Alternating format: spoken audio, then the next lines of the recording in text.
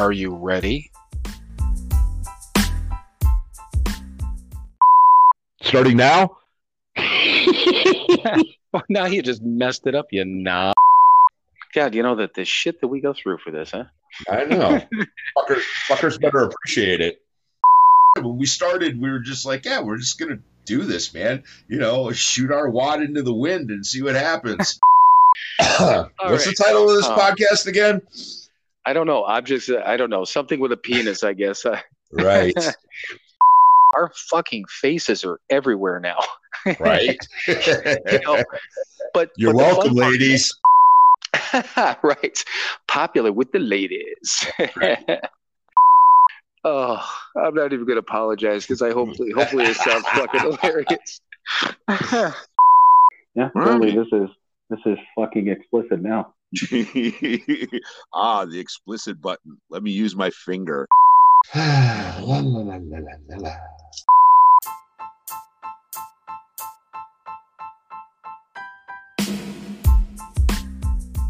It is time for another episode of Sober, Not Mature. And that episode starts now. All right, everyone. Welcome once again to another episode of Sober, Not Mature. And hopefully everyone's been paying attention. We do have a guest tonight.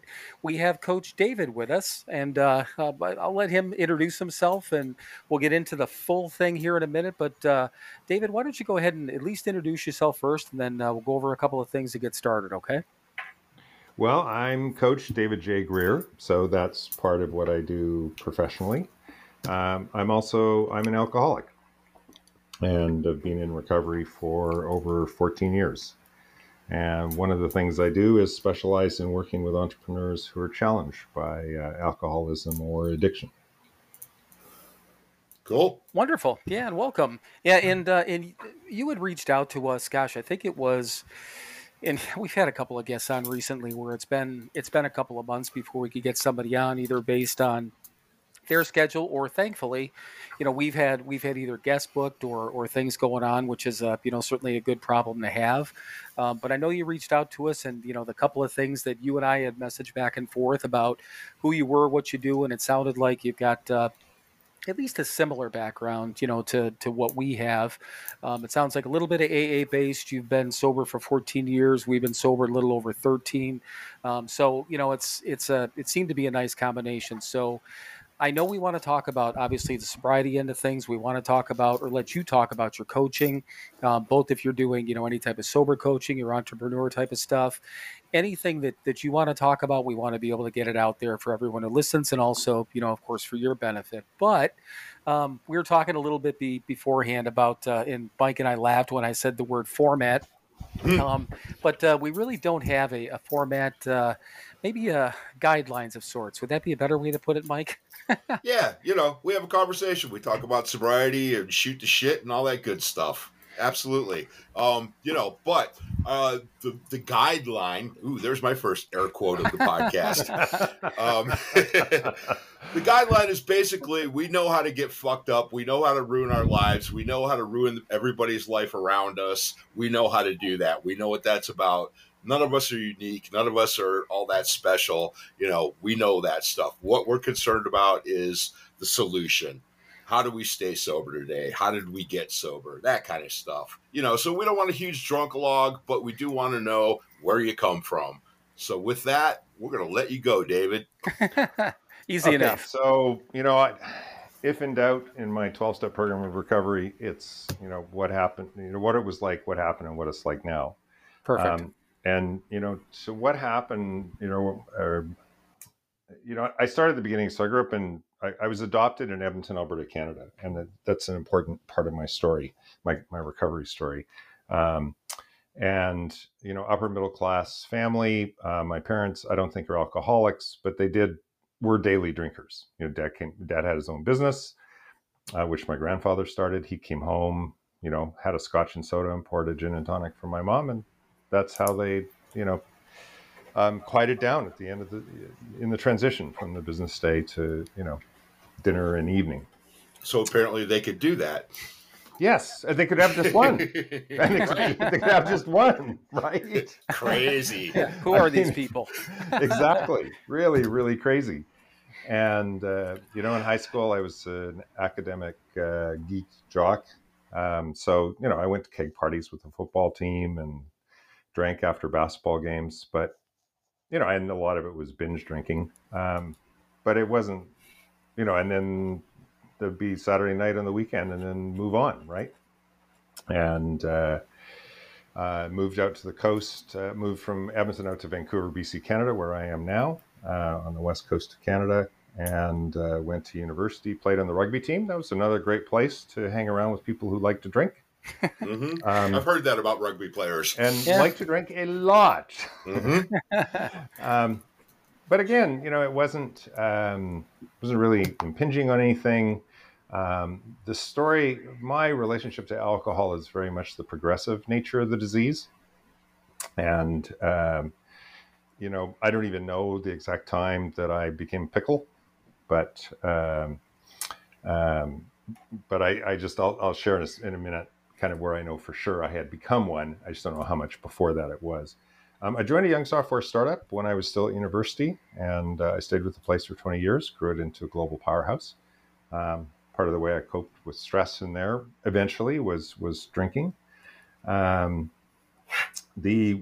my wife got pregnant with our first child, Jocelyn, she committed to stop drinking for the pregnancy. We're both healthy people, like to live a healthy life. So, or so I thought. And anyways, that lasted for 24 hours. And then I went back to drinking, and somehow I squared it with my wife, which I still don't even know how I made that work. Right. But I'm an alcoholic, so we're good at that kind of thing. Yeah. We're very pervasive. Yes, exactly. Right. We can explain away almost anything. Then, our 2 years later, she got pregnant with our son, Kevin. I didn't commit, and I didn't stop drinking.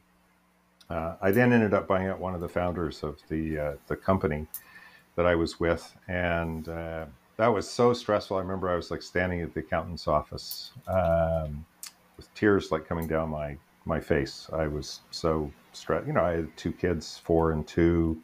It's about 34 years old, and I was going to have to commit to a lot of things and a lot of debt, which I did. But then, I'd arrived. Now I'm a big shot. I'm now partners with my former boss. I don't have to have employee reviews. And the drinking just progressed. And we had another child. And, what I know is when Jocelyn came along, when Carol Lee got pregnant with Jocelyn, I was a pickle. Right? I just don't know how much in front. I don't know if I was quite daily drinking by then, but probably pretty close. If not, I probably was. I just can't remember. Fast forward to 2001, my former partner and I have a really major disagreement, and we settle it by him buying me out. So I'm on the street for the first time in 20 years. My wife had sold her physiotherapy practice, and someone smarter than me said, "David, your kids will never be 12, 10, and 6 again. Do you need to work right away?" And I'm like, "No, I got a pretty good check in my genes. I'm not done for life, but I don't have to work right away." And I was busy trying to chase deals. Anyway, so we hatched a plan, and we launched a sailboat in the south of France and took our 3 kids and homeschooled them for 2 years, and traveled more than 5,000 miles in the Mediterranean. Nice. By sailboat. Yeah, really nice. Yeah. So the Disney version of this story would be I arrived in the south of France, I saw God and sunshine, and I stopped drinking, and all is good in the world.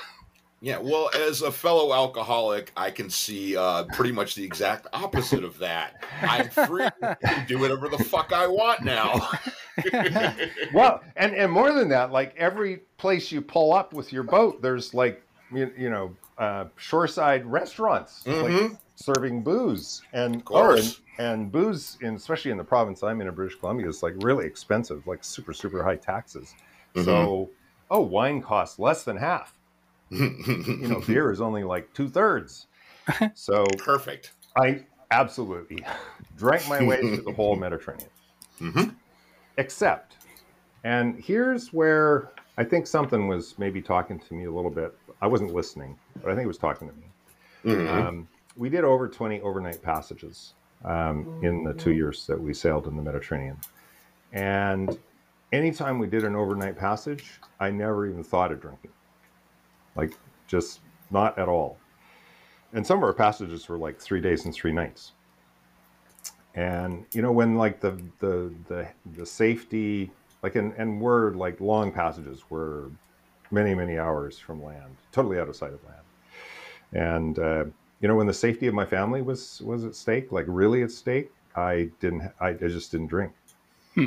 And one of the second or third passages we did was across the Western Mediterranean Sea, and there was actually high pressure, which means no wind. So we were actually powering, and my son and I, who was 10 at the time, we went on watch at 2:00 in the morning, and you know, I said to him, "You take the left side of the boat, and I'll take the right hand side." And we kept confusing stars on the horizon for like ships. It was so bright, and the Milky Way was completely above us in like just a line. And I always tell that story when I'm taking my cake and my 12-step program of recovery, because I really think the universe was trying to touch me in a deep way. And it was a very magical watch with my son, and it's a night we both really remembered together. And anyways, come back from that. I start doing some early stage angel investing, you know, looking at a lot of companies, joining boards of directors of startups, and I'm professionally completely unfulfilled. Drinking a ton. And then I went to a training event with one of my young CEOs, a guy by the name of Vern Harnish, which in some ways it doesn't matter. Is a framework that I now specialize in. But at the back of the room were 2 coaches. I went and talked to them. And one of those coaches made me more uncomfortable than I had been in years. In fact, I had tears at the corner of my eyes by just a couple of questions that he asked me. And went home from that, and I had Kevin's card next to my phone for, I don't know, probably 3 weeks. And every time I thought of calling him, the phone weighed at least 10,000 pounds. At least. And then Kevin called me. And he said, "Hey, I thought there was like a spark that day. Or would you be interested in, you know, having me be your coach?" And my belief is that, you know, God, the universe, put Kevin in my path to get sober. And we started working together, and Kevin is an intense guy as I am. So like when you hired him at that time as your coach, your first coaching session were 2 8-hour days. Wow. Like it's typical of me. I'm all in or all out, right? There's no halfway. Mm-hmm. And so we worked together for 9 years, but we worked together for 18 months, and I was still drinking the whole time until finally on January 26, 2009, a Monday night, I kind of carefully planned it, had what turned out to be my last beer so far. And I sent him an email I would always email him the night before with the topic for the coaching call the next day. And I said, the topic is my drinking. And the next day we had our coaching call, and I admitted to him I had a drinking problem. And he coached me to go to an AA meeting. And what was fascinating is that he, for many years, has had a summer place down in Washington State. And you know, it's kind of like, it's got cabins, but group fire pits and things like that. So he'd like sat around the fire a lot of nights with someone, another Canadian who had a place down there who had 20 years in AA. And Kevin he's not an alcoholic, but he's a curious guy. Mm-hmm. So he talked to him a lot about it. So when I told Kevin I had this problem, he knew exactly what to do. Nice. And I said I'm all in or all out. So I had that was a Tuesday, January 27th, 2009. I had an event downtown, a networking event that lasted till 8. I went and searched the, online AA meetings and got a list, as one does. Mm-hmm. And lo and behold, at 8:30, there was going to be a meeting a quarter of a block away from the street I would naturally be driving by on the way to my home. Coincidence or Just not? an accident of fate. And so I went to the meeting, and it's in a legion, which a legion was originally founded to support members of the military who retired, Sure. Right. to socialize and to drink. Mm-hmm. And so in this legion, downstairs is a bar, and so I walked through the door, and there's the doors to the bar sometimes were closed, but that night they were like open, and there were beers on a bunch of tables, and I just stood there like a deer in the headlights. And then a couple of people went by, and they had that sixth sense that people in AA do. And they said, Right. "Oh, if you're looking for a meeting, go down the hall and up the stairs." Right. You look Wrong like you. room. You look like you need one. Come with me. Yeah. Maybe you should go this way. Maybe. And interestingly enough, in that legion, there's 12 steps between the first floor and the second floor. Yeah, Nice. that's Something very we cool. always would joke about. And anyways, I went. It was a very big meeting, probably 60 people or more. I stood in the back, as one does, and trying to, I was probably years before I admitted to anyone or even myself how scared I was. Right. All right. Right. Yep. And these two young women, Frostine and Justine, they separately came out and they just talked to me and they welcomed me. And I ended up sitting down, like, there's a central aisle and chairs that go out from the central aisle, and I sat on an edge seat. Not at the very back, though. I'll give myself credit. I went kind of halfway up. And about 3/4 of the way through the meeting, the chairperson asked, "Is there anyone new to the program who would like to stand up and introduce themselves?" And that person waited a very long time, like probably a good 30 seconds. And the 29th second, I stood up and said, "I'm David, I'm an alcoholic." And I think in some ways that was the moment. Like, because I publicly stood up and spoke my truth. I didn't at the time understand even fractionally what truth I was really speaking. Of course. Right, of course, because it's my first meeting. I later learned, because eventually I got asked to chair that meeting, and in the chairperson's notes it says, "Ask if there's any newcomers." Open parenthesis. Right. Wait, because they're scared. Nice. Yeah. And it's still in our script. Cool. Well, And by the way, I know that because that's been my home group for 14 years, 4 months, and whatever. I was there on Tuesday. Right. And post-COVID, we can't meet at the Legion anymore. They restructured and renovated, and they're way too expensive. But the meeting, it's actually a very long time. It's a meeting that's been going for over 40 years in Vancouver. Yeah. well, that's cool. Yeah. But that is, So- that is relatively common, though, in meetings when they ask for newcomers. I don't remember it, Mike, ever being in a scripting that I read, but it's just like we knew to, sometimes just pause for a minute, because you can see people looking around like, is somebody going to stand up first? Is somebody going to go before me?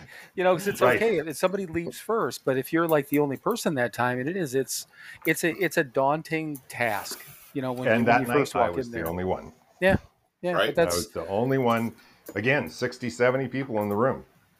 And quick question. So the Kevin that you spoke of, he's not a sober coach. He's a business coach, Correct. but had some sort of dealings with an individual, so he knew of Correct. our thing. And okay, very cool. And I mean, and Mike and I talk about that all the time, that we clearly have a lot of, normie friends and things like that. And there's people that we know that have done that, that, hey, if they find somebody or run across somebody that needs some help, and it's cool to have a normie be able to say, hey, I know of a guy, I know of a girl, I know of a woman, a man, I know of a few people that let's, so it's an important part of, I don't know, it's, just us being there, for other people indirectly, Completely. I guess, And I mean, I'll come more to my story. I mean, we're right into what happened, but I really see my mission at the moment is to try and reduce the stigmatism around alcoholism and to offer hope. And that's why I broke my anonymity 2.5 or 3 years ago. Went really public. Right. Right. And I like very regularly tell other coaches, tell other people, like, where people, I just was on a really big trip, and the travel agent that arranged the trip was with us, and her husband would clearly appear to be from outside. I don't want to judge the person, but high probability it's an alcoholic. Right. Right. And I just said, you've got my name, you've got my number. If he ever wants to talk, like, I'm here. Right. And I moved from Coach Kevin to another coach, Coach Nan, who's in Atlanta, and we've talked recovery a lot. But again, it's like, if you have someone who's struggling, I'll always be happy to talk to them. And she had a client last year who's clearly a workaholic and struggling, and we did have an hour chat, and I'm not certain it made a difference. And of course, it doesn't matter whether it made a difference. I'm doing step 12 work, and as my sponsor has a couple of great stories from his sobriety, reminds us, right? It's not about keeping someone else sober. It's about you get to keep your sobriety if you share your experience, strength, and hope. Exactly. Right. Yeah. Like Lois told Bill, he came home and said, I can't keep any of you guys sober. She said, yeah, but you're still sober. Exactly. Exactly. So, so since then, since I came into the program, I've been a 3 meeting a week kind of guy. I never did like 90 in 90 days, as is sometimes suggested. My ego definitely was not up for that. Like, don't you know how important I am and how much I have to do? But I did go to 3 meetings a week, and I still really try and get to 3 meetings a week. Like, and the reason is, I still believe my alcoholic brain wants to kill me. Right. Yep. And part of going to 3 meetings a week is just to remind myself that I am an alcoholic with an alcoholic brain that wants to kill me. Right. Right. And seriously, like, it's that simple sometimes. Yeah, absolutely. It's to be in a room with other recovering people and go, wow, look at everyone around me is a miracle today. I must be a miracle today because I'm sober. They're sober. Right. And none of us could keep ourselves sober when we were drinking. Nope. So that's for damn sure. there is some power at work here. We don't have to agree on what it is. We don't have to know what it is. Right. Right. But a miracle is happening, and I don't know why I get the miracle and others don't. And again, I don't need to know. But I try and have gratitude that I get the miracle today. Right. I have my sponsor is kind of, you should do the steps every 12 to 18 months kind of sponsor. And so, it did take a while. It was probably almost 15 or 18 months before I really did my first set of steps. For me, working the steps is, I've only been successful doing it by doing a working step group with another small group of men, where we meet every week and we commit to like 16 weeks in a row, and we just work through it. And just having that peer pressure, even though it's very light, no one's going to say anything if you drop accountability. Out. But it's still the accountability, right? And it's showing up and doing the work, and it's like an hour a week for the meeting and about an hour and a half, maybe 2 hours a week to do the homework. And, it's a 3 hours a week investment for 16 weeks. Pretty good deal. Right. Right. And Interesting. Yeah. Well, we both got sober in Cleveland. Bill moved away. I'm still here. And here's our plug for Cleveland sobriety. Cleveland is very specific. You talk to people around the world, and anybody that's ever been here knows that this is a pretty hardcore place. And the way we were taught was, we do 4, 5, and 8 to the best of our ability, and we don't ever have to do them again. That means that I need to work the rest of the steps every day, all of them, for 1 day at a time for the rest of my life. I always say I do 1, 2, and 3 before I get out of bed in the morning every day. I have to.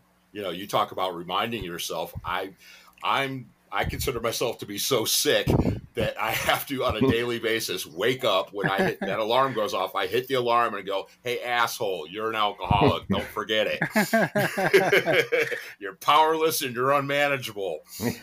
Exactly. Right. I sit on a cushion. Like I have a journaling practice. I journal first thing in the morning and before I go to bed at night, and sometimes other times. But and yeah, I have most of that step 1, 2, 3 prayers, and I just have a whole prayer sequence I've developed over the years. And yeah, anybody that's successful at this thing does. You know, get that and routine, just to be you get grounded. that practice. And Yeah. to be grounded and to be like still, which is fucking the hardest thing for me to be, is still. I'm an action-oriented individual, and it's just baked deep into me. If in doubt, go into action. It's another one of my coping mechanisms. And a lot of times it serves me super well. I've got an unbelievable amount of shit done in my life, and had an unbelievable amount of success, and it doesn't always serve me. So, right? Yeah, you got to take that 10 minutes a day and shut everything down. Yeah. Well, and that's what we were taught too. And there's there's certain things that Mike and I do about the same things. I read, I think, two more readings than you do every day. But my process in the morning takes about 20 minutes, and that's it. Then I do a set of prayers at night, and that's how I end my day. But if I'm traveling or I'm around people, or a great example, when our mom passed away, we went to her. A bunch of us were in a house. We had 14 people in a house. And if I'm with that many people, my prayers are my own. So I went into the bathroom and I brushed my teeth. I put my contacts in, and I literally sat down, not to go to the bathroom, but I sat down on the toilet in the bathroom to do my prayers by myself. And then I went out into the front room, or if I'm with family, everyone knows that I do my reading, and I'll have my computer and I'll have my phone, because I've got everything either on my computer or my phone. Mike still uses the physical books. Yes, I do. But I mean, everyone knows what our deal is. He stays in his room and does it. I will do it out in front of people, the readings part. But if somebody starts, this, I'm like, just, give me 5. And I don't mind if somebody's there, but I'm going to sit there and I'm going to do that, so it's part of that. It's that routine. It's that process. It's getting ourselves set and ready for the day. And without it, both of us have agreed that we just be fucked. If we didn't do that every day, just, I can't function without, getting my head straight every morning. I can't. So my sponsor does a series of online readings every day, and he gathers those together in an email and sends it out to about 75 of us. Oh, wow. He actually gathers it together in an email, sends it out, and then he prints it out, and then he likes to read the printed copy. Sure. So, and it's a couple things from AA, one from Al-Anon, or around codependency usually, and then like a little summary. So that's also part of my daily reading. I mean, he sends it out a little bit later, so I get to it a little bit later, but I always take the time to try and read it slowly, and actually sometimes, you got to reread it 4 times because my brain's skipping over it. Every day. Yeah. Yeah. I don't think you guys have ever experienced that. No. Like I started off with, we're unique, we're special, we're different. Right. Terminally unique. So, and, eventually, like the first 2 times I did the steps, I probably, the first time for sure, I was quite nervous. Now I've probably done it 7 or 8 times in total. It's it's a way to get to know myself better. Right. And I actually look forward to it, and look forward to the experience of doing it with other men. And as you said, my step 4 list, the only thing that comes back on my step 4 list is myself. Because I still have that part of me that's so tough on myself. And usually nothing new is coming on to step 8. So yeah, I mean, I practice step 10 pretty hard. Yeah, I was going to say, right. That's that was the whole next point one. of step 10, so you don't have to. And my lineage, from step. My grand sponsor was part of my home group for a long time. And so from my grand sponsor to my sponsor, they have a very clear attitude of promptly, which is 24 hours. Yep. Right? So right. That's their definition of promptly.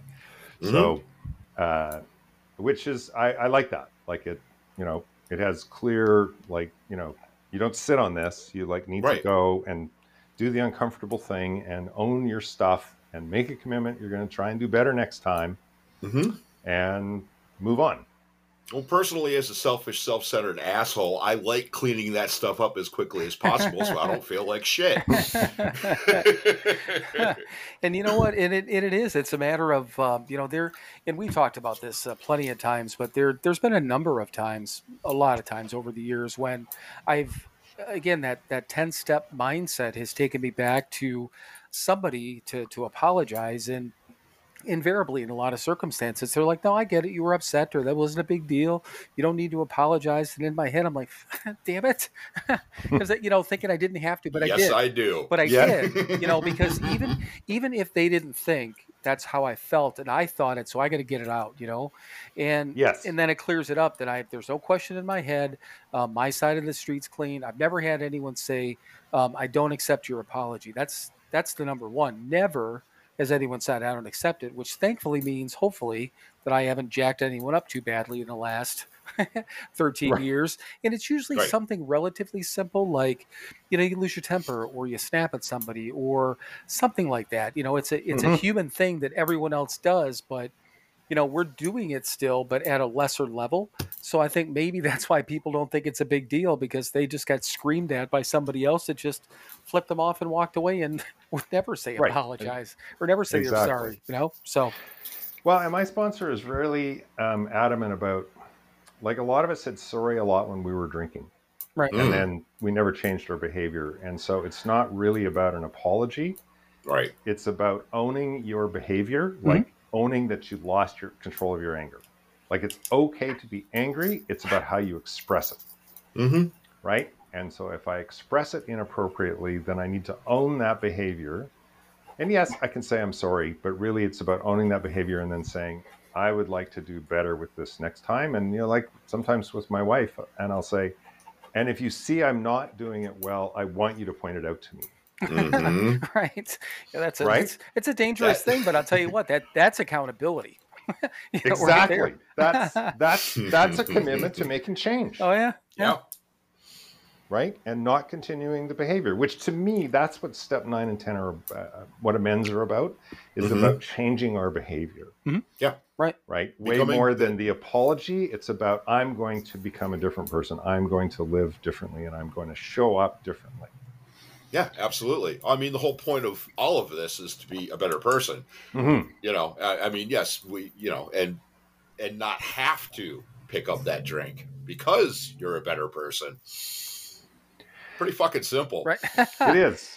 And you know what? In one thing, David, I wrote down because I really liked it when you said that, was own your behavior.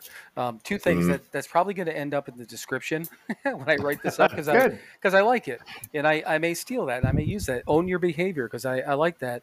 And I mean, it's not that I think that's what I try to do, but you know, you just put something into words. Mike and I have these. Well, I get these epiphanies all the time on this podcast where I'm like rambling around some stuff, and he'll say something, and then you know I ramble around about all this, and then you're like, own your behavior. I'm like, yes. But then the one thing when you were talking about your wife, so my ex-wife, my son's mom, we split up last 4 years before I got sober. But she used to always tell me, because it was always anytime I acted up, you know, sorry, and I would never change my behavior, right? And you know, she used to the one thing that she told me at that time, which still sticks with me, and she told me this while I was drinking.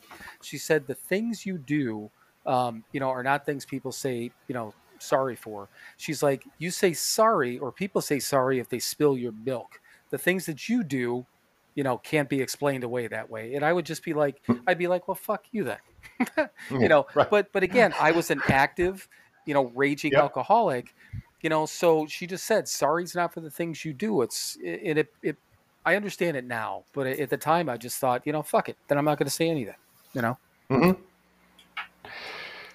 Because you're in the middle of your addiction, so of course. I'm big time into it. Yeah, but I seriously, own your behavior. I love it. Just so I let I can go any way you guys want to go. I did want to share one other aspect of my recovery. Feel free. 4 years ago, I was at the Sobriety Under the Sun conference in Puerto Vallarta, which I really liked. which is an AA conference, but it's co-hosted or helped with Al-Anon. They have quite a few Al-Anon speakers. I went to an Al-Anon panel discussion, 4 women who shared, and one of them I really related to the story that she shared, and I went up and I talked to her afterwards.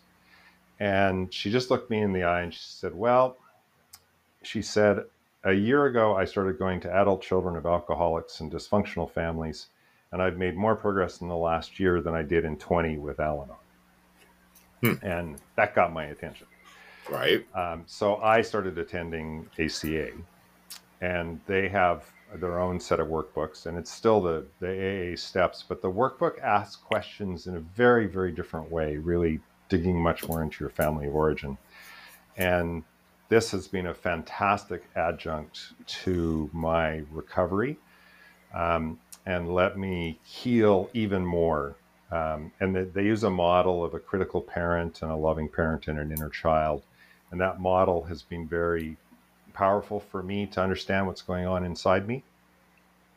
So for any of your listeners or for you, that has just really, like some of those stories that I mentioned, that like I have to keep putting myself on step 4 because I have resentments against myself, or I like owe amends to myself. That's almost all driven from my critical parent, like criticizing me and me reacting to that. And now I can actually recognize it, and I can actually, say, thank you for showing up, and I don't need your help right now. I've got this. It's okay. We're just fine. And again, it's been another huge, big body of personal growth work. But I just wanted to share that, and it's not that I've put AA aside in any way. I've still gone to my 3 meetings a week, still have my group I'm working with, but it has been a really big addition to my recovery, and a very powerful one. Yeah, God knows we could use all the help we can get. Well, I know that there's, and I've met, and for the life of me, I can't think of specific examples. Not that I name them anyhow, but I've met people over the years that either, it was like a vice versa, started off in AA and added Al-Anon. There's some people that, started off in Al-Anon and added AA. I've heard people talk about on some of the podcasts that I've been listening to, the Adult Children of Alcoholics. My dad gave me that book when I was 17 or 18. I've told that story before, kind of a long one, but I also gave that book to my son, I think probably now 5 years ago or something like that. And I gave it to him, and I told him the story about what happened when my dad had given it to me, and what happened with the woman he was with at the time. Kind of, it was this big blown up thing. But all I said to my son at that time was, I'm going to give it to you. If you choose to read it, feel free. If you have questions, you can ask me. But I said, I'll never ask you about it again.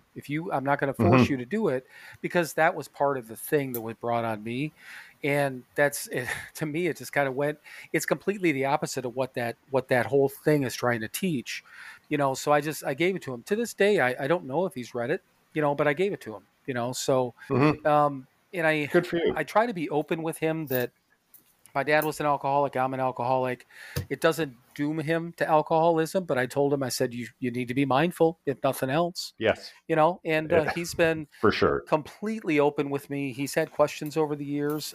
He talks to me about, he drinks, he's a 22-year-old kid, I don't think problematically. I've never seen that. He goes out and he rips it up with his friends and does what a lot of 22-year-olds are doing. But I feel confident, or at least I would hope, that if he would need anything or would have any questions, even if he could go to me, he could go to Mike, he could go to our sister. My sister could put him in touch with people. I mean, we got this whole family, and our sister's a normie, by the way, but we got this whole family of people that can help, anyone if they need it, which is really cool.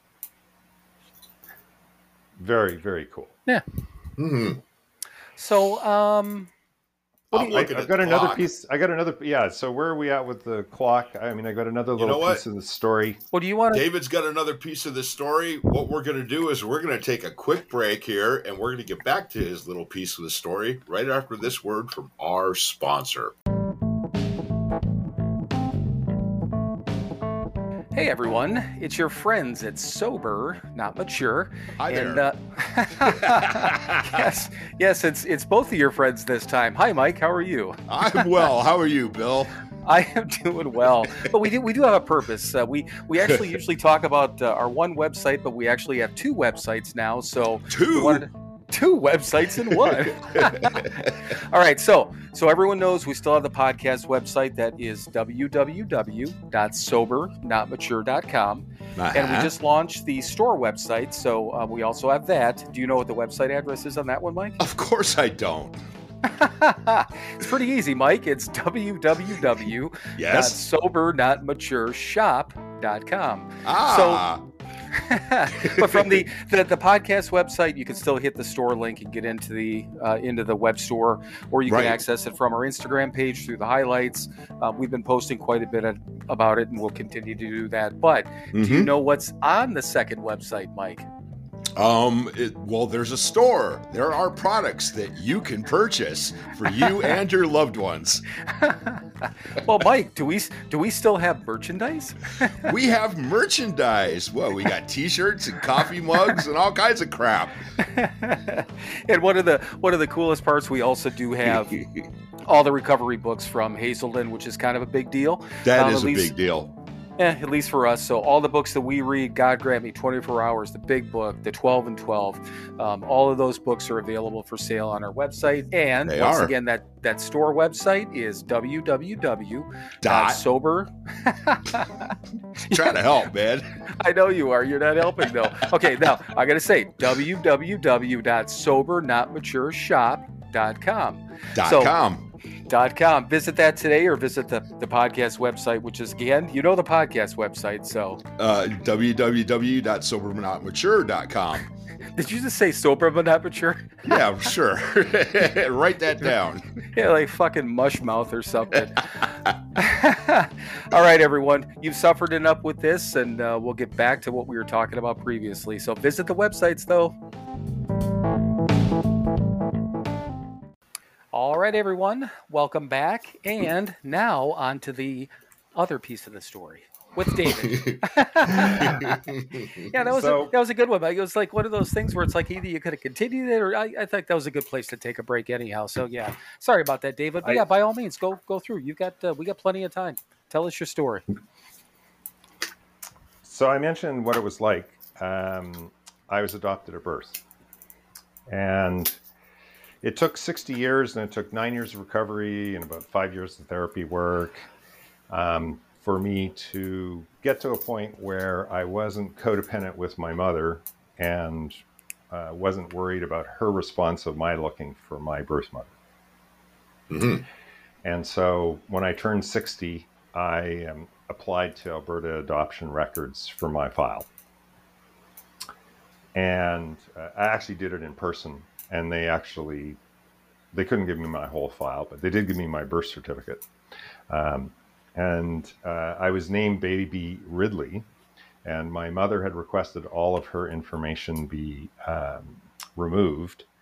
But my name and so in my birth certificate, all of her name is blacked out. All of her information is blacked out, and there's no information on the father. But my name is my name. And it's not my mother's name. Well, it is my mother's name, but it's not her name, if you know what I mean. It's right. My information, so it was not blacked out. I was able, through when I eventually got my file, and then help of a counselor in Edmonton who's helped like 3,500 birth parents and adoptees reunite over the last 40 years. I found out who my birth mother was. Nice. And 5 years ago, I had a very, very short conversation with her. Basically was, I'd tried a few times, then finally got her on the phone, and I explained who I was. And her first response was, I have no idea what you're talking about. So, of course, denial. Then I explained how I'd got the file from Alberta Adoptions Records and figured it out. And she said, those damn people, they never should have given you anything. So blame about that thing that, 60 seconds ago, she said she knew nothing about. Right. And then she said, I want nothing to do with you. Mm-hmm. And just complete rejection, which I understand was not rejecting me because she doesn't even know who I am. Right. Right. Right. Although I experienced that it was rejection, I got to tell you. And, the loss of being given away at birth, and to be able to experience that as an adult in some form and then reparent myself and work through it, which I did really. It was on a Sunday morning I talked to her, and I went for a really long walk by myself, and I talked to my sponsor, and I talked to my coach, and eventually Carolee called me a couple hours later, and she met me downtown, and I really was pretty much whole, as I could be in the day. But I did tell my birth mother I knew who one of my sisters were, her daughter, my half sister, and that I'd be reaching out to her. And she said, I don't want you to do that. And I said, I can appreciate that, but I'm letting you know I'm going to do that. It was part of the coaching I got from this counselor. Because most birth moms, when they know the secret's going to come out, they like break down a little and start cracking open the door. And that did not happen in my case. So anyways, I reached out to my older maternal sister, and she has a blog, and I had a contact form, and I filled it out, gave like a really 3-paragraph, carefully worded message. And about 10 days later, I got a beautiful welcoming letter. It happened to come as an email, but really it was a letter welcoming me to the Ridley family. That's cool. And, That's very cool. And I become close friends with Wendy and Nancy. And Nice. Since learned that Terry, my birth mom, is an alcoholic. That I have a half brother, Gary, who died in 2015 of liver disease as the direct result of his alcoholism. So my adoptive parents, I don't think are alcoholics, but my birth mother clearly was. And in April, my sister called me and said, Terry's just been admitted to the hospital and she's got brain cancer and they are giving her maybe a week to live. And that was like a Saturday morning. I flew out to Calgary, which is where I was conceived, and where still some of my maternal family live. And on the Monday afternoon and Tuesday morning, my aunt, my uncle, my 2 sisters called me and invited me to the hospital room where my birth mother was still alive but unconscious. So she couldn't order me out of the room. Right. But, the point there is that the whole family wanted me to be there. Right? Like, talk about the opposite of rejection. Talk about acceptance. Yeah. And 2 hours later, Terry stopped breathing. And I don't know, 5 or 10 minutes later, like we all hugged each other and a lot of tears, me too. And then my Uncle Jim said, hey, David, do you want a picture with Terry? And my internal response was, no fucking way. Right. And my loving parent said to myself, you will never have an opportunity to have a picture with Terry ever again. Right. And so I got him to take a picture. Nice. I'm not the most smiling, happy person in that picture, but then, my birth mother just died. Right. But it exists. Right. You have that whatever kind of connection there. Yeah. And on the weekend, my uncle had asked me to record a video to my birth mother in case he had a chance to show it to her while she was still alive. And I did. And I sent it to my sister and my uncle. My uncle said he cried for 20 minutes when he watched it. It was a very emotional video. It was really from the heart. And before I got to the hospital on the Tuesday morning, my sister told me that she played the video to Terry. And she said, I think she needed to hear it, and I know that you needed me to play it. Right. And, how perceptive, how supportive, and how, to be able to have the full experience of the emotion of this through the gift of sobriety. Right. Absolutely. Right. Yeah, because Christ, if you were still drinking, none of this would have happened. And the day after, my uncle and my sisters went to my birth mother's place, and bottle of rye in the cupboard and 12 bottles of rye in a box in the closet. Wow. So I wondered if she was an alcoholic up to the end, and I think the answer is yes. Right. Right. Right. Right? Like, normal people don't keep a full box of Canadian Club rye in the closet. Right. Well, and like what Mike's just said too is that if you were still drinking, I mean, you never would have went through that process, or if you did, it would have went horribly. I can Correct. only imagine. But in I don't know if I could imagine it. right, but I mean, that one way or the other, if all the opportunities that we have, if we would have, even gotten to these opportunities, but threw alcohol on top of them, we just would have fucked them all up like we did all the other things.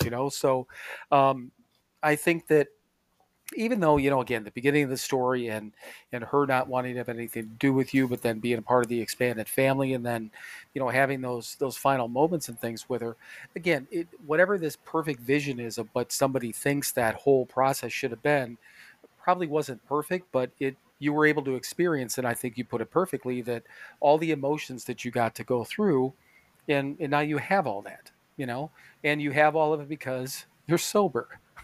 which is just still all these things, man, the good things, the bad things, the tragedies and the triumphs, and we get to experience all of them, and with a clear head, which is pretty cool.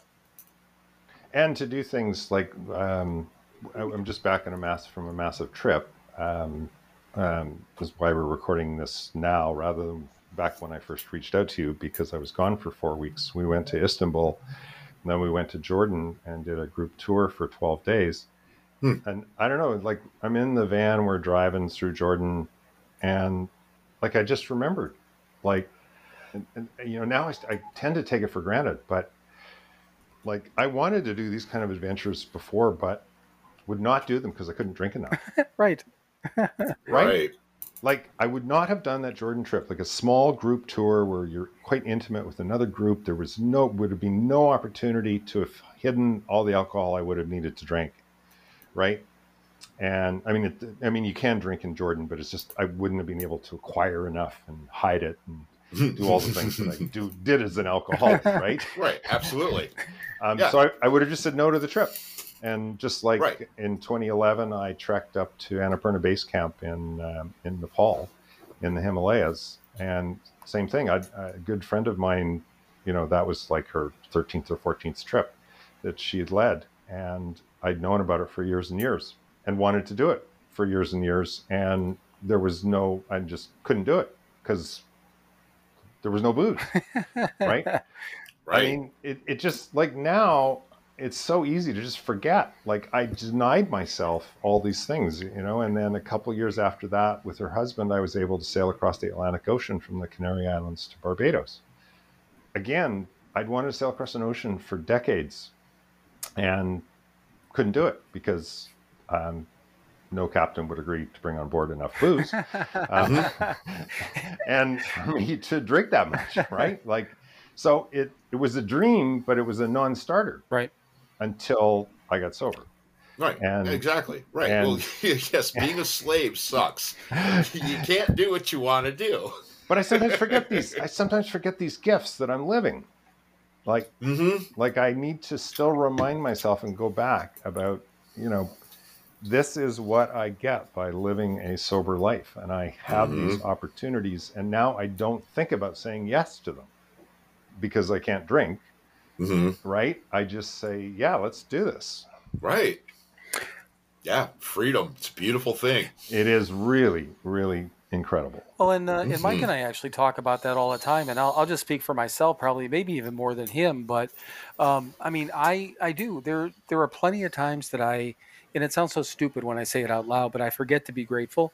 Even for, like I said, grateful for even the tragedies. If somebody passes or somebody's sick or something weird happens to me, whatever the case is, being grateful for the fact that I have the ability now to experience those things and fulfill and just deal with every emotion. But just just the daily things, my kids, my family. I'm a relatively healthy human being. Taking a drive anywhere. Sitting by a pond. I don't know, talking with a friend, doing this. And that might even Mhm. seem silly, but this gives Mike and I have been doing this for a year and 3 months or something like that, right, Mike? And Mm-hmm. we have had not. It's not been an even mix of guests and whatever for the number of episodes, like a half and half, but we've gotten to hear amazing stories. Mike and I have we've known each other since we first got sober, but we've actually told stories that each one of us hadn't heard before. Or Right. if nothing else, we're having these conversations, and now we're having not just random people, but our families, our kids, these people that are really close to us in our lives listening. We're able to share those things, but then these random human beings, normal normies and everything like that, that are just, again, we're able to try to just get this stuff out there, and it's an opportunity for us to verbally share that gratitude, even if we're not doing it on a daily basis. Once a week, every Friday, we get on here and get honest. And that's not always the easiest thing. For it doesn't matter whether you've been sober for 3 minutes or 30 years. For us people, it's not always the easiest thing to just be open and honest. And I'm grateful that I have that opportunity today. And I want to thank you for having the podcast, for sharing your experience, strength, and hope, for being willing every Friday to get together and do this. Like, it's a big commitment, and I know you're helping people. Well, and we appreciate that. And the thing of it is, and I think you listened to the episode about shooting our wad into the wind, right? I think you mentioned that. Yeah, right. I did. So that was our the middle of the road episode, the 6 month episode, and we talked very openly about what our expectations were up to that point, and that's where that thing came in, because Mike just his on it, and it's part of our opening now, because it was funny, but it's really it's very true. Is we just shoot our wad into the wind and see what happens, and that's literally what we did. We pieced all of this stuff together. It was an idea. It was like, again, probably our egotism, like, we can fucking do this. We can get on some microphone and just fucking talk and tell stories. But then we started off on our phones with that's the audio on the beginning of our episodes. We say it enough, it's crappy. But I think some of our there's some really good stories in those first 20 episodes, because that's when we had all these things to talk about, and we were just getting into it, and it was cool. But we had no idea. And raw and Oh yeah, honest. we had no idea what we were doing, and it showed. But I mean, that I think that added to, and I hate to say this, but it probably added to the charm of what was coming out of our mouths, is because we had no freaking idea what we were doing. And even to this day, we don't. I was going to say, man, you're implying that we know what we're doing now. Well, I was going to say, even to this day, all that we've gotten in a habit of doing things possibly wrong. And we've got better audio. We've got a great studio out here that we paid a little bit of money for. So all it is, and Mike, you say it best all the time, the same shit, but better audio, right? Absolutely. But I mean, Mike. I have a belief that we often do our best work when we don't have an effing clue what we're doing. Right. Yeah.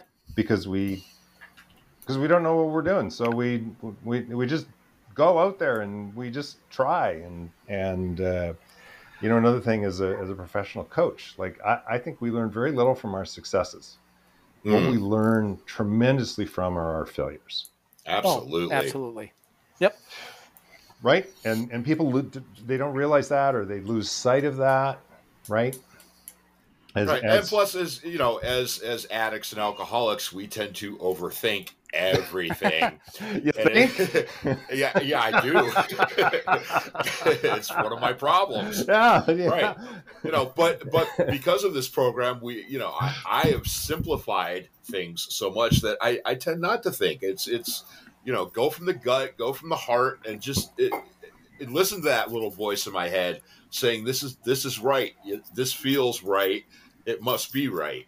Not given left to my own devices, I can rationalize and justify anything. I could sit there and take 10 minutes and make the wrongest thing in the world, if that's a word. And you just made it one. I did, and and make it right in my head. But if I actually listen to my heart and listen to my conscience and do what I'm supposed to do, it feels right. Therefore, it is right. I'm trying to listen less to the little voice in my head and listen a lot harder to the little voice in my heart. Right. Absolutely. Yep. Well, and that's a huge thing. And I just had a situation, and we'll probably talk about it next week, in more detail. But something that was presented to me in a work situation, and it was a change. I wanted things to, I was trying to present things a certain way, and it was something that was asked of me, and whatever it was. But the counteroffer, I guess I'll call it. It irritated me, but then it didn't feel right. So I said no, and it's probably something that I don't know, even 5 years ago, still sober at that time, but even 5 years ago, I might have said yes. And I thought about it, I'm like, no, I don't need to, if it doesn't feel right. I mean, that's one of the things that thankfully, to this day, whatever time it is right now, but I have yet to drink, or anything like that in the last 13 plus years. But part of the reason for that is we were taught very early on that if it doesn't feel right, don't do it, or if it feels weird, leave. If you're uncomfortable, make a change, go in a different direction, especially if you're in a place. If you start to feel a little itchy, then you need to walk out, because something's not right. But the same thing, Mike just said it perfectly. You can figure out the wrong things, what's wrong by doing that, but also the things that are like, man, this feels right. Everything lines up. You go talk to a couple of people about it, throw it through the absolutes, right, Mike? How can we go wrong after that? So it's wonderful to be able to have that. And I'll go back to it again, that clarity, to be able to do these things. And in my work with entrepreneurs as a professional coach, so I'm not a sobriety coach. I'm a business coach who just happens to be sober and know what it's like. So like as an owner entrepreneur, especially in high-end sales, to close the sale, you're expected to go with the senior leadership team of the other company, not always, but often, and have like a big dinner and like drink a ton of stuff. And so it's we're taught to leave any situation where you're uncomfortable, and you've got a $4 or $5 million deal riding on this dinner. It's really hard for you to leave. Right. But there's lots of, but you can always make sure you have a water, and you can still excuse yourself and go call your sponsor. Mm-hmm. Like part of my coaching is giving people tools that let them live in that environment, and still be able to look after themselves. Mm-hmm. And and whether it's networking events, whether it's kind of sales event, and also to really normalize that, like, it's the other people's, like I have a client who's, I think, a normie, and he came back from, he's super high-end company, massive sales, and he came back from a trip, and they'd had a dinner, and he said, everybody had at least 2 drinks before dinner, and then we drank a bottle of wine per person. I'm like, yeah? Do you think that's alcoholic? And I go, yeah. I said, did you take a break any time? And have a round of water? No.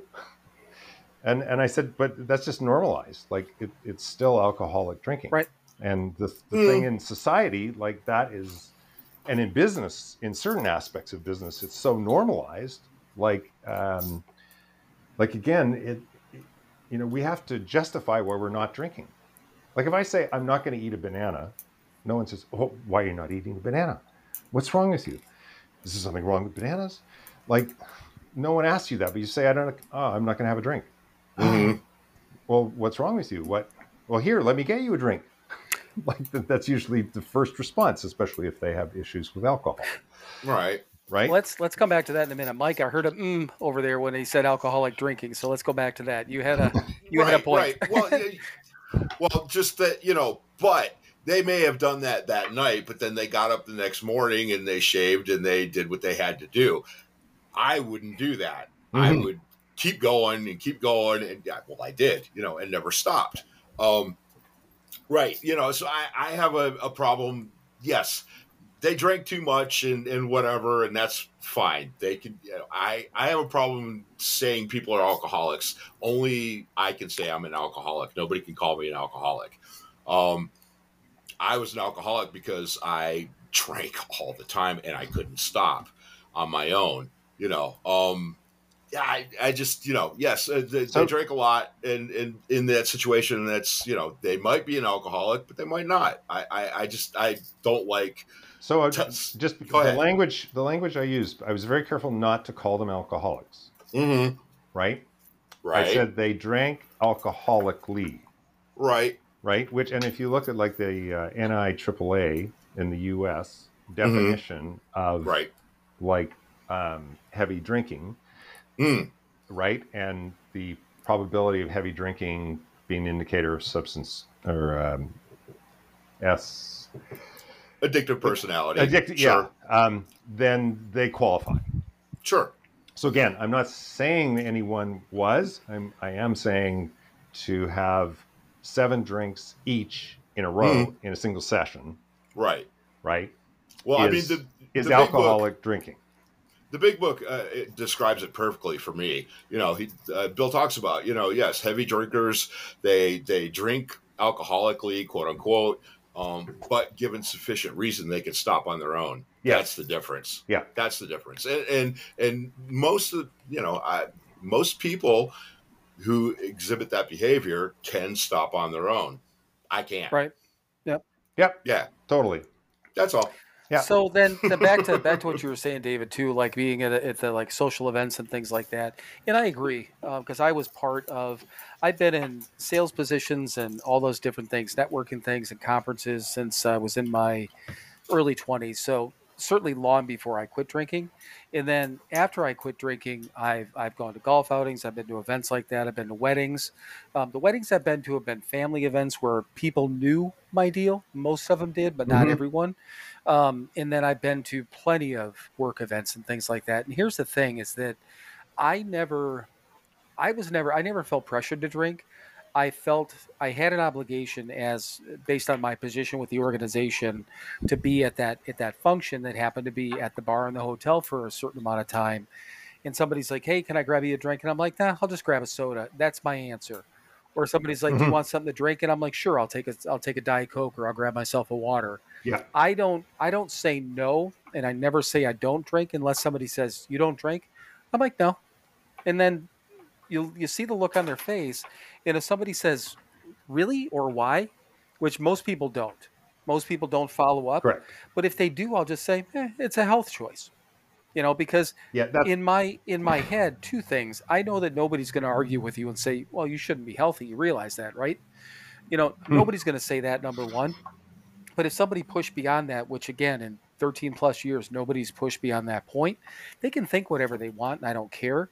But if they push beyond that point, I would be I don't know what I do. I'd probably just walk away or tell them to fuck off and walk away, if I had that ability. Mm. But the whole point with that is that I think that, and I'm going to use your word, own your behavior, right? But I'll use it the other one. mm-hmm. And when I walk into things like that, I walk in, and I do it on purpose because it's like walking into, I don't know, maybe, and I've never been in prison, thank God, but if I went into prison, either realizing you're gonna have to kick the shit out of the biggest guy in the prison or acting like you own the place, right? Acting like you belong, you just go up there and get your shit and nobody bothers you. So I try to carry that type of attitude where I know I would not have felt comfortable doing that. I avoided some work events and things like that in the first probably 3 years that I was sober because I knew that I wouldn't be comfortable. So I just didn't go, so Good for you. that's part of that thing too, is being, finally got to the point where I'm comfortable enough in my skin and I'm confident that I don't want to drink. So I just go in there and I just do my shit, and I rarely have I ever been asked. I've had a couple of people just say, "I didn't know you didn't drink." I'm like, "No." They're like, "Oh, okay," and they go out and they pound whatever they got in their mouth because Yeah. that's the thing, right, Mike? People don't give a shit about what we're doing. They I would really say don't. the occasional times I've had more pushback or more kind of questioning. It's almost always someone who, in the end, has some issue with alcohol. Right. Mm-hmm. They may not have like be heavy drinkers, but maybe their parents Right. were, like somewhere in their close circle is an issue with alcohol, Right. right? And which generally is what's making them really reactive around Yeah. my behavior. And again, it's like it's their issue, not mine. Right. And and as I was coached by my sponsors, because I've had multiple sponsors early on, is never go into a situation without an exit Oh plan. yeah. We Absolutely. talk about Yeah. that Right. endlessly, and it's hugely important. It's so important, right? Take your And of own course, car. my line now is, I'll be out at a social function or whatever, and somebody will ask me, and I'll look at them in the eye, I'll look over at the bar and go, they don't have enough, and it usually shuts them down. Yeah, see, he goes the other direction, but then again, it works for him. It's and that's the thing. Whatever works, and I just know, listening again to podcasts and all those sort of things, people get really hung up on the fact of what do I say if, and I was to begin with, and then I think that I think it was Phyllis, Mike, that told me. She was one of the people who ran the Keating Center, which was the sober living facility we went through in Cleveland. I think that she's the one that mentioned the health situation or the health thing, Right. and Yeah. I've used that and it works. It was a crutch for me to begin with, but I'll be honest with you, I can't even remember the last time that it's even got to that question, because when somebody says, "Do you want something to drink?" I say yes, and I tell them what I want. And I'll just say, "Oh, or no, I got a soda," or I'll grab a soda, or what type of coffee do you guys have, or whatever the deal is, and it just shoots them off into that direction. So, but then again, I'm choosy about where I go. I'm not just going to go. I don't hang out in bars by myself. I don't go to, like, seedy nightclubs, or hang out in weird places. But so I mean, I know my surroundings, first of all, which was probably part of it. But yeah, I think it's just again, owning your behavior, David. That's what I think we should do. But I want you to, well, not what I want to do. I'd love to hear about it, a little bit more about your business, because we want to have that opportunity. You've talked to kind of the outskirts of your coaching and what you do from a business standpoint.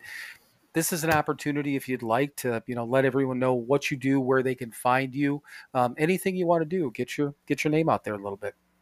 Sure. So I work exclusively with entrepreneurs or super like high energy, high performing individuals. So sometimes I work with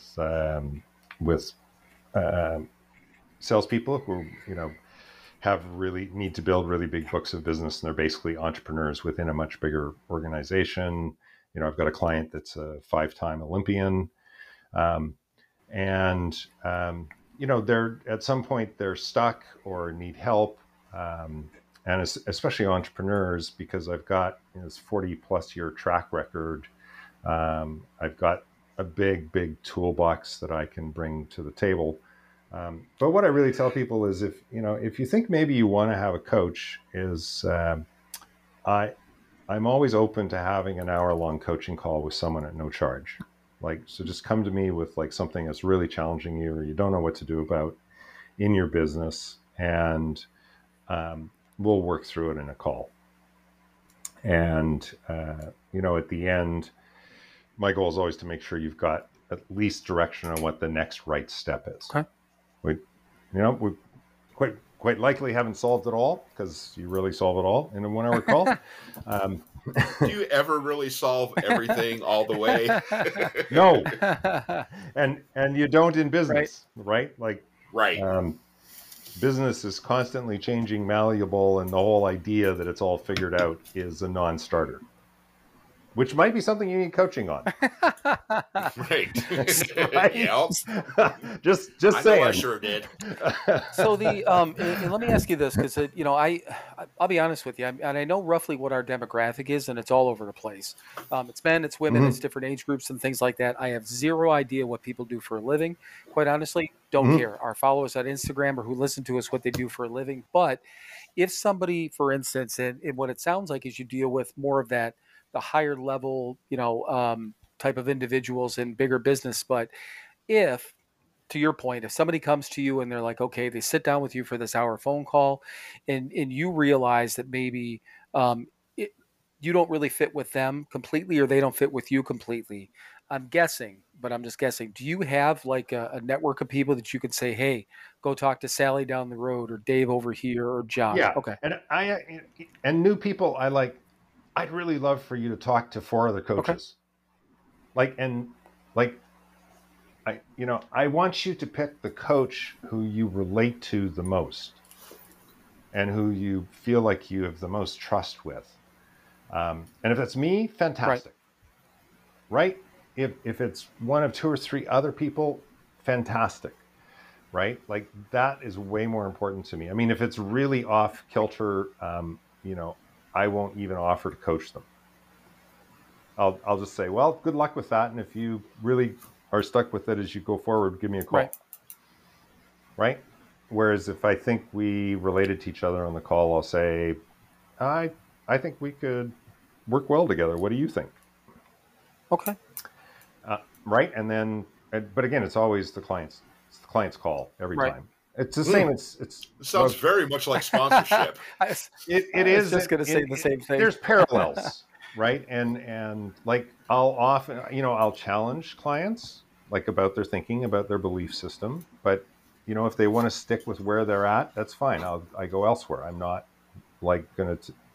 Their view is their view. It doesn't make my view better than theirs. It just makes mine different. And same if they're really struggling with something, but you can see a path forward. I'll say, are you willing to commit to doing X? And it's up to them. Like to say, no, I'm not. Okay. Sounds Then exactly like sponsorship. next, Right. right? So, or I'll say, well, what would you like to do about it? Like, right? It's most of the magic in coaching happens between sessions. Because I raise the issues, but it's really what you do between sessions and the kind of thinking. Like, especially when I first worked with Coach Kevin, I tell you, some of his boot marks in my ass, I didn't feel for a good 24 or 48 hours. And then, frick, did they hurt. But he was very, it just took a while for like it all to sink in and then to really, oh, shit.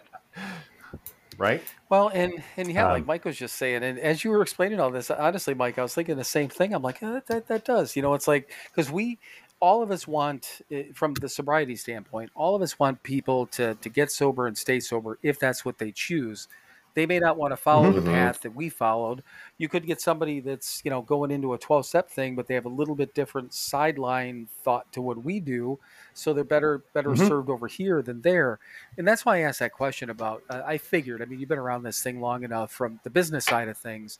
I figured you'd have a a network of people that you could say, okay, I think this person could be able to help you, or I like that fact of that's a great, in my opinion, from a business standpoint. And I've always liked the idea is challenging people to interview other businesses or other coaches, whatever you do. It gives people that freedom that number one, they don't feel pressured by it, and not everyone's going to say that to them. And everyone else out there is probably pressure them. They're like, that David guy, he gave me a little bit of space, and it might bring somebody back to you also. It's a great way to, I think, handle yourself in life, but I think in a business standpoint that's got to play pretty well too. Yeah, and the software company that I joined is when I was still at university and was 22 years old. I mean, people would call us and say, we have this technical problem, and oftentimes we would refer them to, well, we were friends with most of the other vendors in the space, but we'd say, well, you need to go to talk to Terry at Omni, so and so, because they'll solve your problem. Right. Like, we don't have the right solutions to your problem, and I knew that if you had the problem that they were going to solve for you, eventually you would need our stuff anyway. So you'd right? It's like it was a symptom of you having too much data for the computer system that you had. But it's just how you want it, where the pain point was showing up the most for you. It's like right now you need their solution, and I'm pretty certain that it's going to cause a different pain point down the road, and you'll probably come back to us. And they would come back to us because we didn't screw them around. We didn't try and sell them something they didn't need.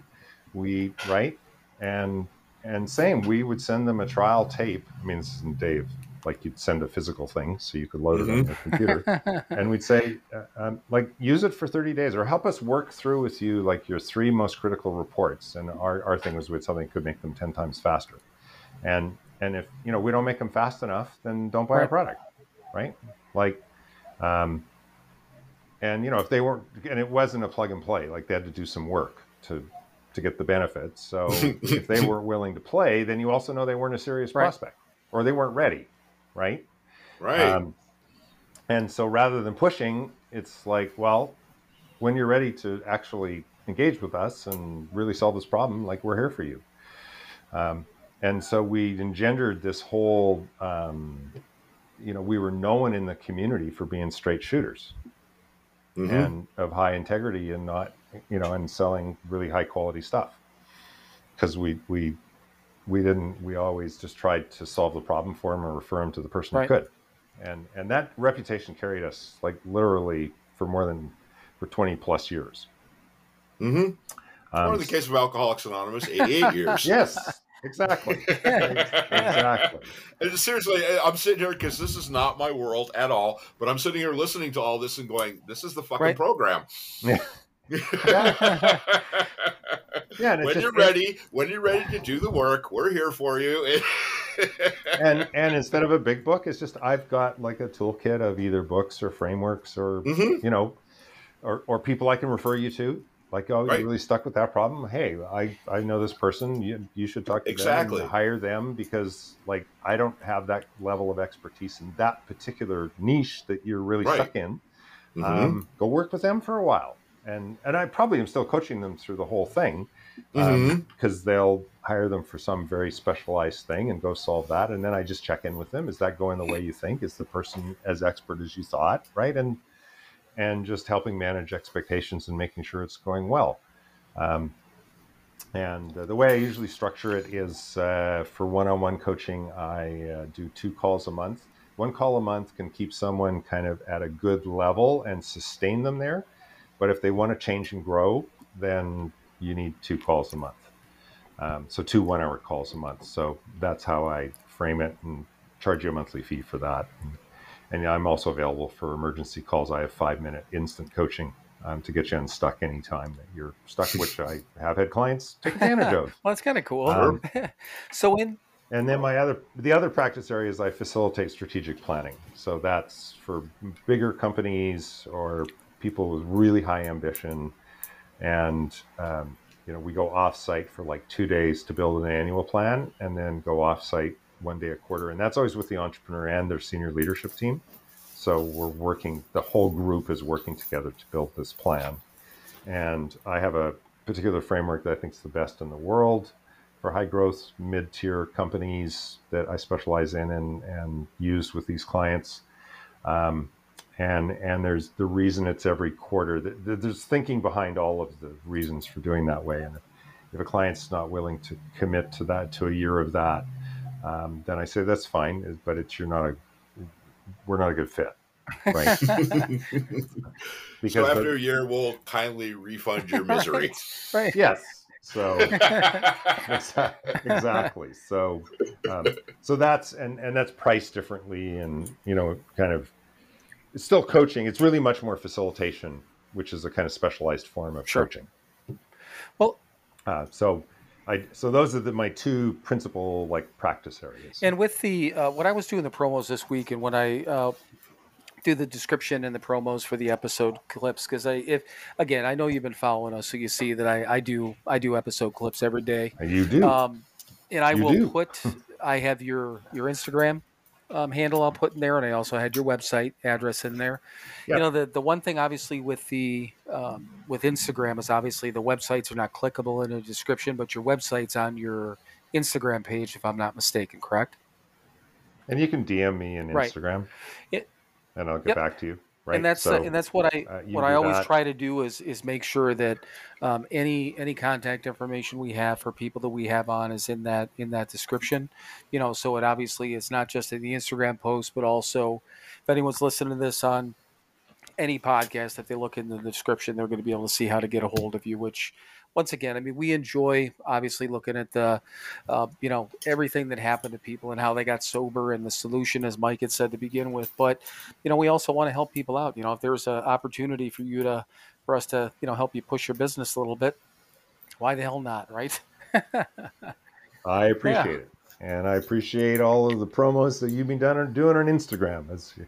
As you've noticed, I've been trying to share those as Yep. best I can. And what I'll do too, and what I usually do with the episode clips, I'll list you as a collaborator, and which will make it easier. If you want, you can just, if you accept that, it'll post it automatically on your page also. So that that Oh, gives you an good. opportunity. But I've gotten in a rhythm of sorts with how I post things, and to go all the way back to what you were talking about with what we were talking about with our morning things, I post a reading every morning on Instagram, and that's now part of my process. And it's kind of like you said that you're the I think your grand sponsor, you said, that does all those readings and gets them out to people. I started doing Mm-hmm. it years ago on another platform, but then I've been doing it on Instagram, and seriously, that's part of I commit to doing that. That's the first post I do every single day, every single morning, and I get that post out there, and I put it always a link to the book, because we sell all the Hazelden books, so I always put a link to what book it was in, and it's important to Mm-hmm. me, and I've gotten a lot of we get decent feedback, from doing that. People, a lot of I yeah. enjoy it. I've been reading. I won't say I've read everyone, but the majority, like I read, and they're great. And and again, we're limited a little bit with Instagram. It's 9 times out of 10. It's certainly not the entire reading. That's why I put a clip to Mm-hmm. where the book is. I mean, people don't have Yep. to buy the book. They can look up any of these things online. I'm not trying to say that we're the only place where you can buy a Hazelden book, but we're kind of proud of the fact that we're actually an authorized retailer for Hazelden. That was kind of, as we say, a big deal, right, Mike? And Mm-hmm. we're And let's not forget the dick yeah, and then jokes. there's you see all those too, David. So yeah, we mix in. I was sharing them with my daughter-in-law just before just before our But call. That She makes said, me happy. so here, she said, David, you don't quite talk like how this. how old's your daughter? I said, yeah, but they're still really How old's your funny. daughter-in-law? I'm just trying to see if this fits in within our depth. Okay, so 26. and here's the weird part. And so I'm 54. Mike is 50. Are you 50? God damn, you are. I was 6. going to say 56. I'm like, shit. Yeah, I'm Yeah, so old. Mike's 56. But the majority on Instagram, God, I think it's 30% of it's almost 60% are female. That's number one. And then, which again blows both of our minds with some of the shit that I post. But on top of that, it's again, Instagram followers are between that 24 to 35, maybe 44 range, like 60% are within that range, which again blows my mind. Now, our podcast is a little bit differently, at least from we only get true statistics from Spotify, but I think we've got a Mm-hmm. higher listener base on the Apple side of things. I just haven't been able to draw the complete statistics, but that's the reason I asked what her age is. In it, she's right in the middle of it, which it blows my Mm-hmm. mind when why would a 26-year-old female want to listen to this or follow us on Instagram? But it's baffling, but it's fun. Well, in this case, it's because I'm her Right? No, I know, father-in-law, I know. and I'm going to be I know, I'm I going know. to be Right. on your podcast. But Yeah, but it's just uh, weird. I mean, yeah, but I it's get just it, right? absolutely Yeah. weird. But so we get a nice mix of stuff, and we had Matt from another podcast, Sober Friends podcast, on a couple weeks ago, and he said well, he goes, your name, the Sober Not Mature thing, he says, gives you guys quite a bit of leeway to, and he goes, people tend to Mm-hmm. tend to expect it, and he goes, you guys probably get away with more than if you had a different Instagram name. And I'm like, well, we didn't do that on purpose, but yeah, I guess it does fit well, so It Mm-hmm. it it worked did. out. It's, yeah, Program of honesty. exactly. It is freaking honest. That's for damn sure. But yeah, but so David, I mean, this has been a lot of fun. I mean, I've intriguing on all levels. I mean, I appreciate you obviously taking the time to come on. Before we wrap up, anything that you'd like to share? Any wrap up thoughts? Anything at all that you either missed or want to stress on anything before we wrap up? Number one thing I stress is, if you're suffering today, there's a solution, there's help. And in my experience, you can't do it alone. Perfect. And we feel that way too, Mike. Yep. Right, Mike? Absolutely. Okay, so here I ask everyone this question. Have you listened through an entire episode to hear the ending of our episode yet, David? I did the one that I Okay, listened so to. you listened to the whole Shoot Mike's Your ending? Wad. Okay, cool. Yeah, I listened the Okay, whole way good. through. Well, The you whole won't be thing. surprised by this. We've had a few people that were literally surprised by the ending. But so Mike's going to close us out on this. Time for you and I to quiet up, and then Mike, run us on out of here. All right. Well, thank you everyone for listening to another episode of Sober Not Mature. We want to thank Coach David for coming on and sharing his experience, strength, and hope. It was really cool. And as always, be kind to each other, be good to each other, do something nice for somebody else this week. And now, kids, it is that time. It is time for you to fuck off. Then keep fucking off. Keep fucking off until you get to a gate with a sign on it saying, you cannot fuck off past here. Climb over that gate. Dream the impossible dream and keep fucking off forever. I laugh every time because I love it. Number one, but it's funny. We get people that are approach us to be on here, and I tell them same thing I mentioned to you. I'm like, have you listened? If you haven't, you need to. That's number one. Yep. But I said, and I'm just honest with people. I'm like, we're not necessarily for everyone, but the ending part of it, it's funny. Not everyone listens to that ending, but. Yeah, we've been doing that for quite a while now, and I sit back and I laugh to myself while he's doing this every time. So I absolutely love it. I'm trying to spread joy, you people. certainly are. You're spreading something. That's for damn sure. All right, Mike. Well, first of all, Coach David, thank you very, very much for coming on. We truly appreciate it, Mike. I love you, brother, and I will talk to you everyone later. Have a good evening. Bye, everyone. Bye.